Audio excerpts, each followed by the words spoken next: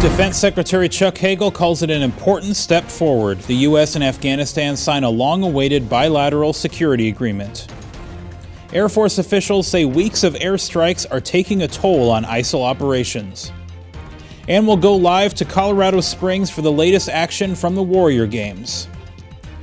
Welcome to DoD News Now. I'm Sergeant Adam Ross. The U.S. and Afghanistan signed a long-awaited bilateral security agreement this morning that will allow U.S. forces to stay in the country past the end of this year. The BSA was signed one day after Ashraf Ghani was sworn in as Afghanistan's new president. Defense Secretary Chuck Hagel issued a statement saying the new Afghan government took an important step forward today by signing the agreement with the U.S. and a status of forces agreement with NATO. These agreements will enable American and coalition troops to continue to help strengthen Afghan forces, counter terrorist threats, and advance regional security. The Secretary also thanked everyone involved with the mission in Afghanistan and said he looks forward to working with the new Afghan government. Meanwhile, U.S. forces are continuing their drawdown in Afghanistan, and while much of the focus has been on transporting out guns and vehicles, Army Sergeant Rodney Roldan reports a lot of smaller equipment needs to be accounted for as well. For the last 13 years, vehicles like these have been a critical piece of equipment for coalition forces throughout Afghanistan. But there are other pieces of equipment, like computers used by coalition forces, that have also played a significant role in the mission here in Afghanistan.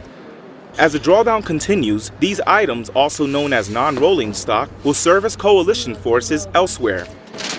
The equipment that's being received that is properly accounted for so we can export it back to the depots in support of retrograde, reset, and sustaining the Army for the next mission. Items such as handheld radios are turned in by troops and then inspected by personnel from the 401st Army Field Support Brigade on a daily basis. After the items are inspected, they are shipped to other locations around the world as a Resolute support mission unfolds. Reporting from Bagram Airfield, Afghanistan, I'm Sergeant Rodney Roldan. Top Air Force officials say ongoing airstrikes by the U.S. and partner nations are disrupting ISIL's command and control, logistics, and infrastructure. Major General Jeffrey Harrigan told reporters at the Pentagon yesterday more than 240 airstrikes over the last 2 weeks have forced the terrorist group to change the way it operates. They are now dispersing themselves to allow themselves situations to be more survivable, if you will, which requires us to work harder to locate them and then develop the situation to appropriately target them. Major General Harrigan says the U.S. Air Force has conducted about half of the airstrikes in Syria so far and 70% of the more than 3,800 sorties in Iraq and Syria. It's day 3 of the Warrior Games competition in Colorado Springs, Colorado, where the U.S. Olympic Training Facility is open to a couple hundred wounded warriors, all going for gold this week. We're keeping tabs on the competitions and will be all week. Petty Officer Lori Bent spent some time earlier with some cyclists and other athletes, and now she's made the climb up to the Garden of the Gods. Petty Officer Bent, how's the view? It is absolutely gorgeous out here. The temperature has dropped a bit. We even woke up to snow on the mountains this morning. Garden of the Gods is a national landmark and one of many attractions here in Colorado Springs. Each day this week will focus on a different service as the teams compete in 7 sporting events. Yesterday we were with Team Army as the cycling event took off at Fort Carson.